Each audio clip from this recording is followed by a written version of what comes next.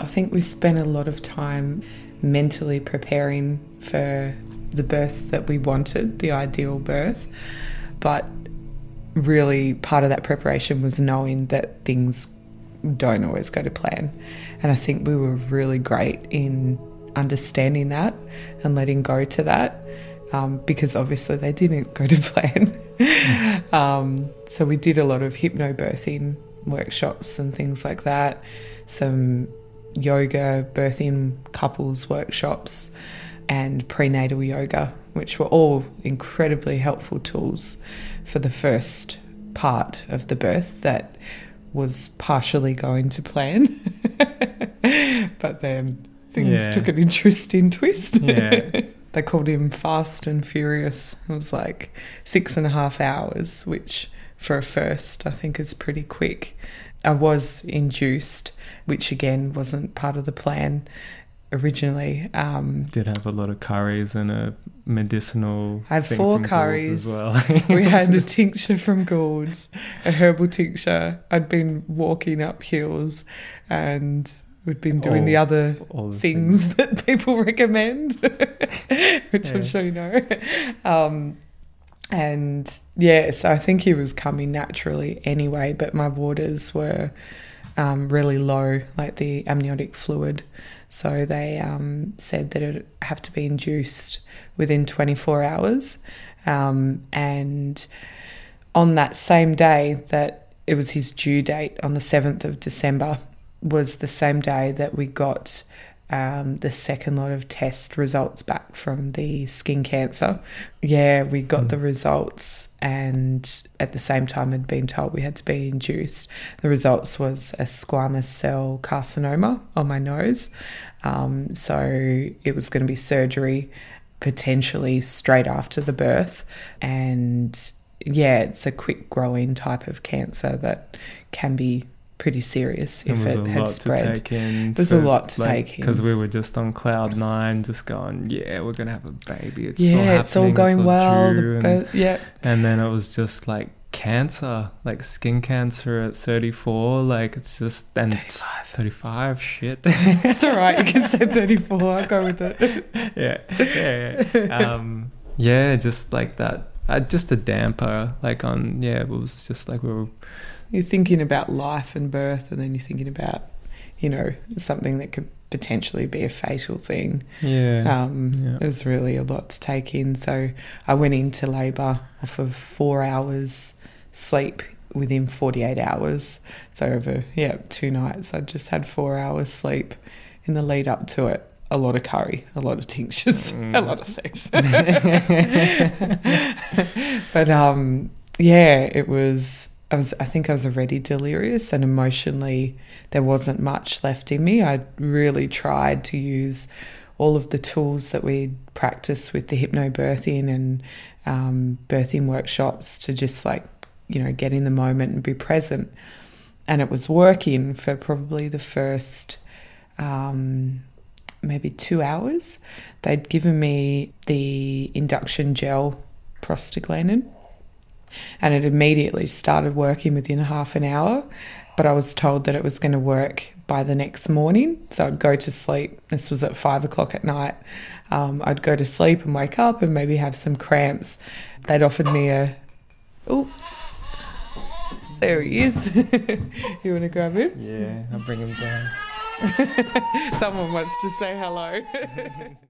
Hello. Hey, baby. What's going on here? Oh, it's okay. We're just talking about you. Yeah, we're talking about you. Oh, maybe he wants... He's going for my boob. He's going for your boob. I'll see if he'll let me feed him while we do this. You want another feed? Yeah. Come on, sweetie. Here we go. Oh, hello. What were we up to? We were induced, and then... Yeah. Like the first few hours, we were just so zen. It was so beautiful. Like we were just like... Full visualizations of riding that wave and the beach and the sound of every contraction been like a wave rippling through my body, and it was beautiful. And we set up the room beautifully as well. It was like so it was stunning. People coming in going like, wow, this is lovely. The midwives. like, do you mind if we stay here? It's so peaceful, breathing really deeply, and just like, it felt like it was easy. It was like, this birthing thing is going to be easy. But it was also, the midwife didn't know, because it seemed so easy for us, that how far I'd actually gone in the labour. And so it was hard, because she was like, you've just begun, probably the gel hasn't kicked in yet. Would you like a sleeping tablet? Because you mentioned you'd only had 4 hours sleep in 48 hours. And I was like, okay, I don't want any drugs throughout this whole, birth, but I'll have a sleeping tablet, because I like to get some actual rest so I can be physically ready tomorrow for when it all actually kicks off, since this isn't the real thing. That's what we were told. That's what we were told. And I think that bit of it, you don't know what your body's doing the first time either. So I took the sleeping tablets and then got really groggy, really heavy, completely out of my head and my body, but felt everything. And it was awful, because the pain at the same time as the sleeping tablets kicked in, it's like, because I couldn't do all the mindfulness and everything, I had no tools, and I was just high, and I had no control over my breath or anything. And we had a code word, which was elephant. And I used that fairly quickly.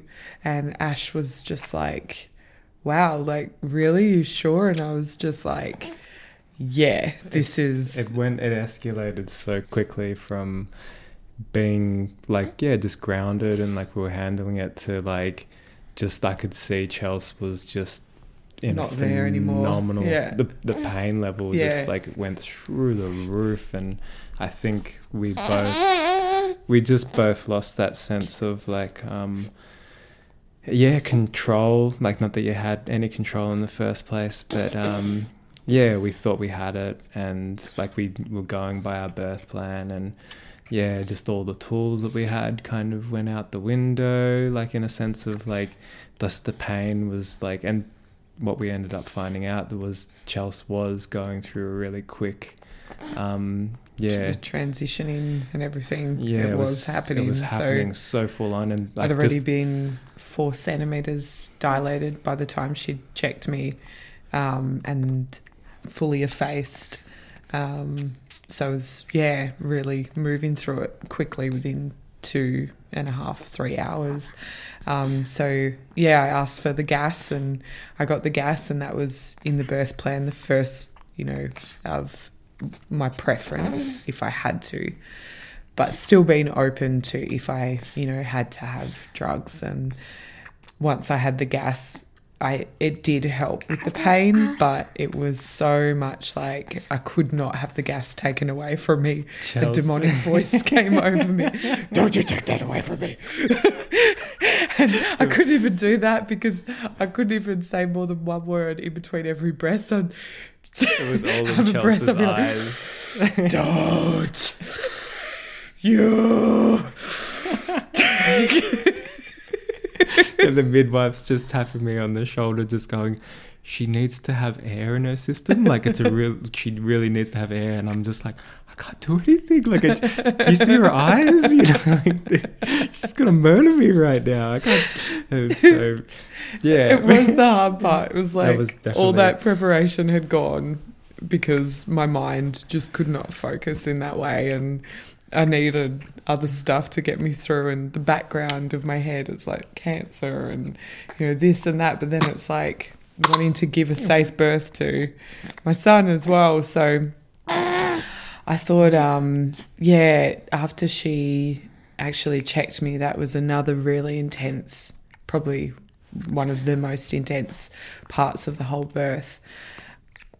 It just seemed like that next phase was everything in my life that I've ever had with trauma had come up, and just with my eyes shut, I wasn't even in the space, but it had all appeared in the room, and it was like, now you need to just confront this to move on to the next step. Like every pain from even any emotional thing was just there. It's the most hardest thing to describe, but it was there, and I had to get through that to get to the next bit. And they said, because I then asked for an epidural, and you said the code word. I said the code word, elephant, and they called the anaesthetist and said I had to walk from one room to the other, 3 rooms down, to get it done. And I thought that was like a challenge or a test, and if I could do that, then I was allowed to get it. So with everything I had down the hallway, just screaming as I'm walking to get the epidural. And I don't know why they didn't give me a wheelchair, but maybe they thought the walking might help or something as well. Yeah. But then we got into the next room, and was it the epidural came or before the epidural that I started and the heart rate went? So when Chelsea was getting the needle put in, she just started like convulsing, and there was like vomiting, and just like the pain threshold just really went to like another level of, I think, like that connected to that experience of like the trauma coming up, and just being in another realm. You could totally see it. But at that point, Chelsea and Lewin's heart rates both started going down, and it was that's when Chelsea almost projectile vomited and passed out. Just like was losing consciousness, and I'm just there just going like, this is like heavy moment, but just trusting, you got like all these professionals in the room to look after it. But he was they recovered like after a couple of minutes, and they spoke to our Kirsten, our obstetrician, and they were happy with what was going on. But she came in just to... As soon as she appeared, the epidural had kicked in as well, and it literally felt like in a second my mind was back in its place, and I was not feeling any pain, and I could just take a moment to think about what next. And I thought I was going to have to get a cesarean. For some reason I forgot that you could actually push through an epidural. Hey, baby. Oh. Do you want to just give him a little walk again? The milk sends him a little crazy. If he can't get it, it's okay.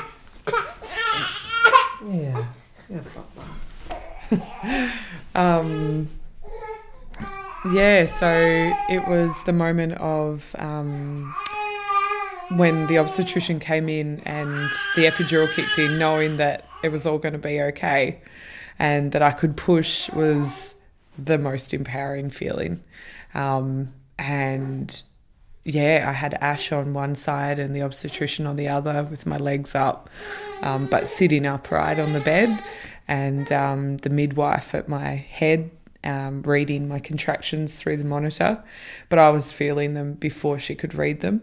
So I knew what my body was doing, which I don't know if it's always as common with an epidural, but I was able to go with that and push as they were coming, and it took 35 minutes, the push-in phase, and parts of it, I must say, were pleasurable. It wasn't completely, I thought that would be the hardest bit, but it was the best bit.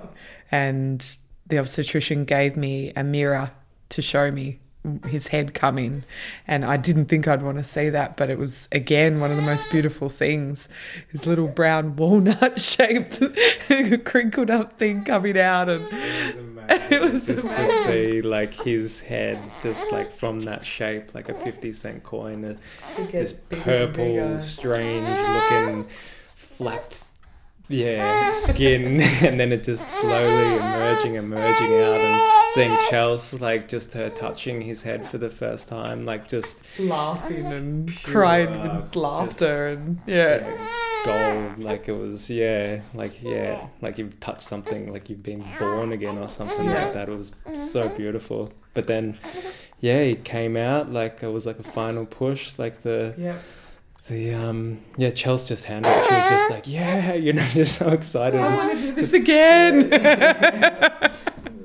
Just like she just handled it so beautifully, and because it was like that transition of like hardship to just like normality, it was just like, and knowing I could do it, and I didn't have to have a cesarean. It was beautiful. And then Lewin came out. He just came out in a bundle, and I caught him with our obstetrician, and he was beautiful.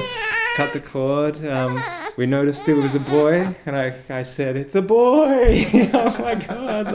And he was so quiet. Like he was just, for the first 15 minutes, he didn't cry. It was just like, just quiet and just observing. Looking at us intensely, wasn't it? It was so beautiful. Like I was always like, "Oh, babies cry when they give birth. That's a pretty big thing, right?"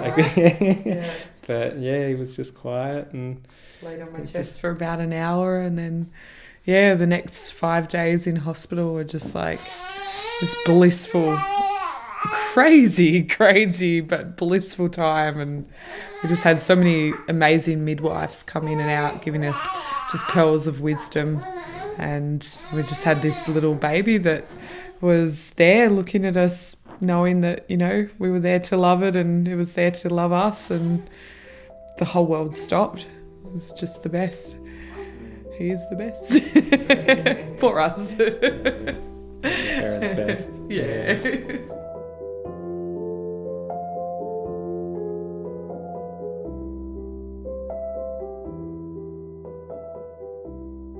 I think that's one of the things that I came out with after the birth, that even though it didn't go to plan as such, or what our ideal version of the birth was, ended up being just perfect in a way. Like it was like had its hard moments, but it seemed like those were the things that we learnt from. And for Chelsea and her experience, it was there was pretty big epic moments that weren't I suppose there's a lot of these ideals of like being a home birth, or just like there's definitely all these different ideals of what a natural birthing is. And without drugs or support and those kind of ways. But we ended up going down that path with a bit of both. And it worked out perfect. Before I conceived, which I'll add, we had 2.5 years of IVF, which in itself an epic journey, and 5 attempts, 1 miscarriage. So when we did finally conceive at the start of COVID, it was the most joyous thing ever.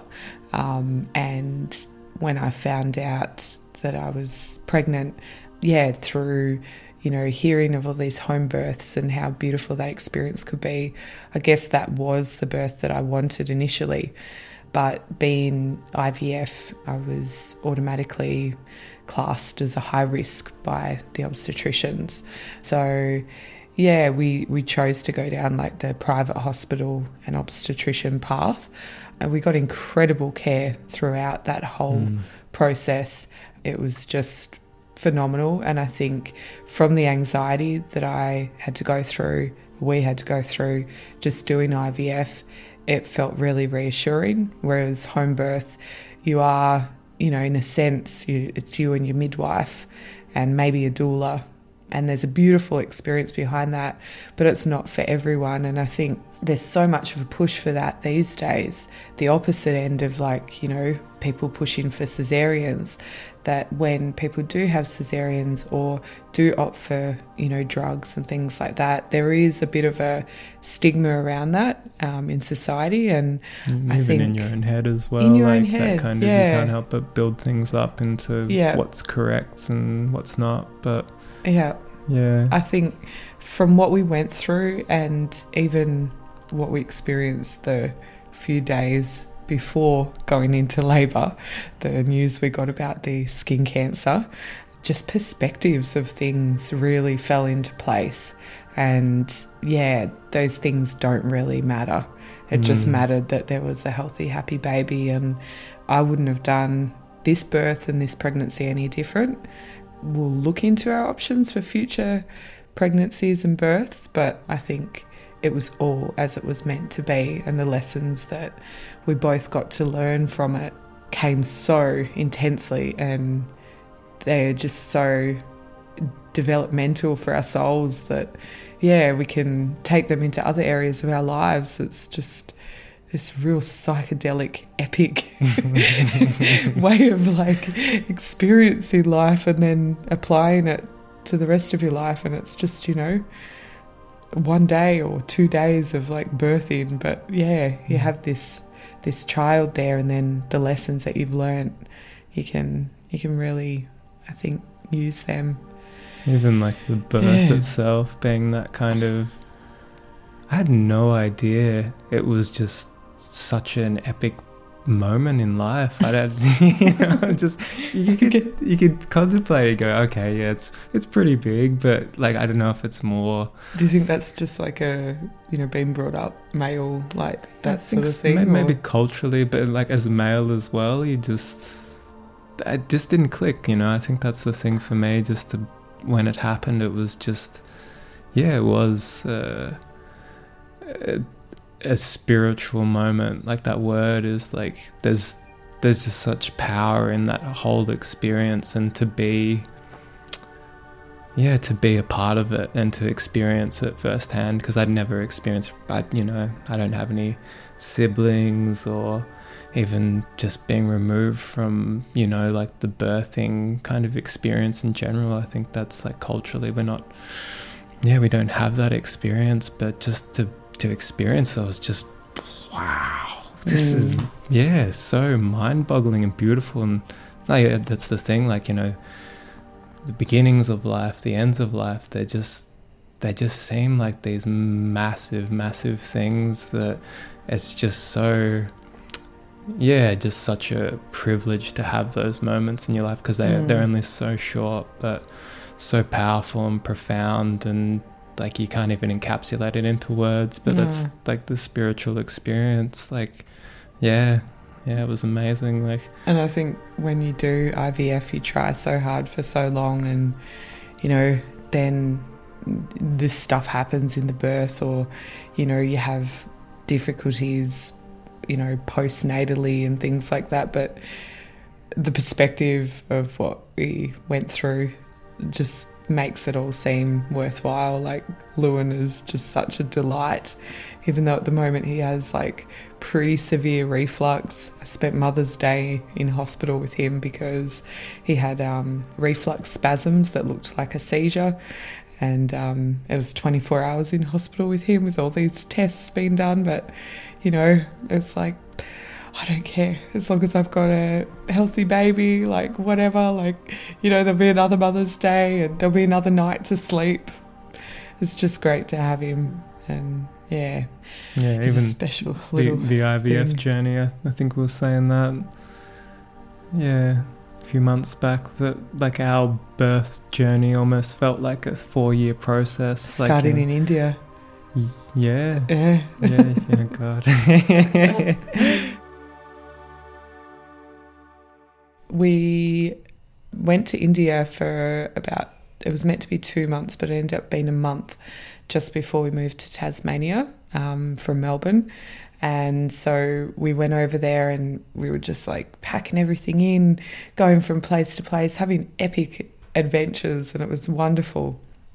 And then, we were on a train in the middle of the desert in Rajasthan, and I got these incredibly intense cramps, and it ended up being a twisted tube, and my ovary was like being twisted, and there was a cyst on the tube that had caused it to twist that needed emergency surgery.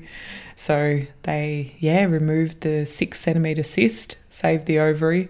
The other ovary doesn't work, and the tube to the other one works. But then, this tube then had to be removed as well and flown back to Australia, and it was not looking great for the fertility side of things. Even though I knew I was going to have IVF, it was now like the chances were looking even smaller. So, we were really happy to hear that they'd removed it successfully and we could then start the IVF journey. So we would travel from, when we finally moved to Tassie, we'd have to travel to Melbourne because our eggs were in Melbourne. So we did 2 procedures there, had a miscarriage and came back and got the eggs flown over here and the embryos to Tassie, their first flight before they were even born. It's like a bizarre sci-fi kind of thing, like IVF. Weird to think of those little embryos flying around in the air from Melbourne to Tasmania. Frozen status, waiting to be put into your, that we pay rent for. Yeah. You know? But we did find, so a couple of weird things of synchronicity is like when we lived in Melbourne, the house that I moved into where I met Ash was on a street that had the only bulk billing IVF clinic in Australia, and it was at the end of the street, and I didn't know that, and it was our first time going to see about getting IVF done, and not many people know you can even be bulk billed for IVF. It's ruled out as, something that you can only afford if you're wealthy, but you end up being out of pocket around about $1,000. But they can extract a lot of embryos if you are viable in that way. So it's quite incredible. We went through that system and then ended up choosing a doctor after a little bit of interesting experiences of the bulk billing system, but it is there as an option, so I think it's and the bulk billing moved down to Tasmania in that time as well. Right. So that's when we decided to start down here and start the journey and get more eggs, and it feels great. It feels like our roots are here now, and to have birthed a child in this state is pretty special, a bit of connection that I guess we feel now. When did you both decide that you wanted to have a baby? I think when I was a child playing with my dolls. And, it was... Probably had an Ashley doll. Probably did things I shouldn't have with the Ashley doll. Wow, I didn't realise I was on the picture so early. I manifested you from way back. One of the first conversations I had with Chels was, are you prepared to have a baby? Because that's a real deal breaker. So that was, for me... That was me saying to Yeah. And not in those words. No, it wasn't in those words. It was pretty full on. I was just like, whoa. But I think that was great, in a lot of ways, because I was... At that stage, I think I could have gone either way. I think meeting Chels has led me down this path of having a family and, seeing this whole other side of life that I had no idea existed. And but it was great because I think even in that conversation, because we're both getting I suppose mid-30s, the DID didn't really cross my mind. I was like, oh yeah, I suppose I'm fertile. I don't know, if I want kids, maybe I'll have them down the track. But just to have a real honest conversation about if we want to continue this, we've got to... I have fertility issues was what I was saying as well. I want to, but there will be a journey. And from my memory, I asked you if you'd want to, and you'd said you'd actually had this, what's the word for it? Where you have a, not brainwave, but this idea came over him that he'd never thought of before, and that life is about what we learn, and we can pass that on. And if he doesn't have children, then he feels like he wouldn't be able to do that. And I was like, okay. There were some romantic conversations that led up to this. Not to say that was fake, but it was just kind of like, it was, those beautiful moments you have when you're just falling in love and going, it was interesting. We chased waterfalls that day, and he told me he liked me even though you don't normally like humans. And it's like, not to the humankind that much. Back then, he was a bit more recluse. Yeah, it was. I was definitely more isolated. Not that bad though. Nah. Yeah, but humans liked you and you liked them. Yeah, there was a bit of that going on.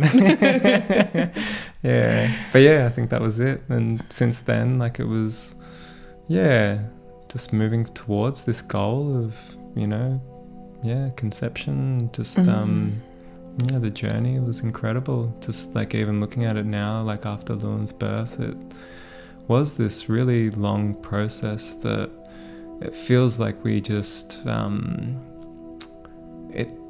we were so ready for it. After like 3 or 4 years of like trying to get to this point and just having a human, like I think it's hard to say like if it's made things easier, but our perspective of being a parent now is just we're just really grateful to have this human being in our lives. And he is a pleasure, like, Such a funny little fellow, isn't he? There's a combination of both of us that I see in there, and then this other little entity that's from some other time and place that's coming to him, and you see that come through as well. It's pretty amazing. I think I had an expectation that he was going to be a girl. Yeah, you did. It wasn't an expectation, but like I reckon about 90% of the people that we spoke to, and we asked like, what do you think they're going to be? And they're like, definitely girl. Like, so many people said it. It was just like, and earlier on, before, I think when Chelsea had just conceived, I had a dream that I birthed a girl. It was so far out. It was just like, I was having dreams that I had a dick. It's having dreams this birthed a girl. Some strange hormones. I can blame mine on. I don't know about you though. I don't know what I was having, but so bit of role reversal. Yeah. But like that, when he came out, it was amazing because it was like, I tried to keep that out of my head, and people's their what do you call that? Their fortune telling. The expectation they have. Or their foresight or whatever it is. But then, when I found that it was a boy, like I was just like, I said it, I was like, oh, this is so stereotypical. I was like, it's a boy. I was just like, we forgot for like the first few minutes. Yeah, we were just in didn't awe even check. It wasn't even part of it. No, I was just, and we didn't want to find out the gender because it doesn't really matter at the end of the day. We'd be happy either way, and if they want to change one day, it's up to them. Probably 3 months before he was born, I had a dream of his name and also a dream of a girl's name. I don't remember what happened in the dreams, but I woke up in the morning and asked Ash what he thought of the name Lewin, because I dreamt it, and Ash was just like, I love it. I'm like, me too. And it was amazing because Emma, her son Odin, who lives with us on the property, he would call my baby Moon Baby whenever he would see my pregnant belly, and I'd be like, why Moon Baby? He's like, it's just what it is. I'm like, oh, okay.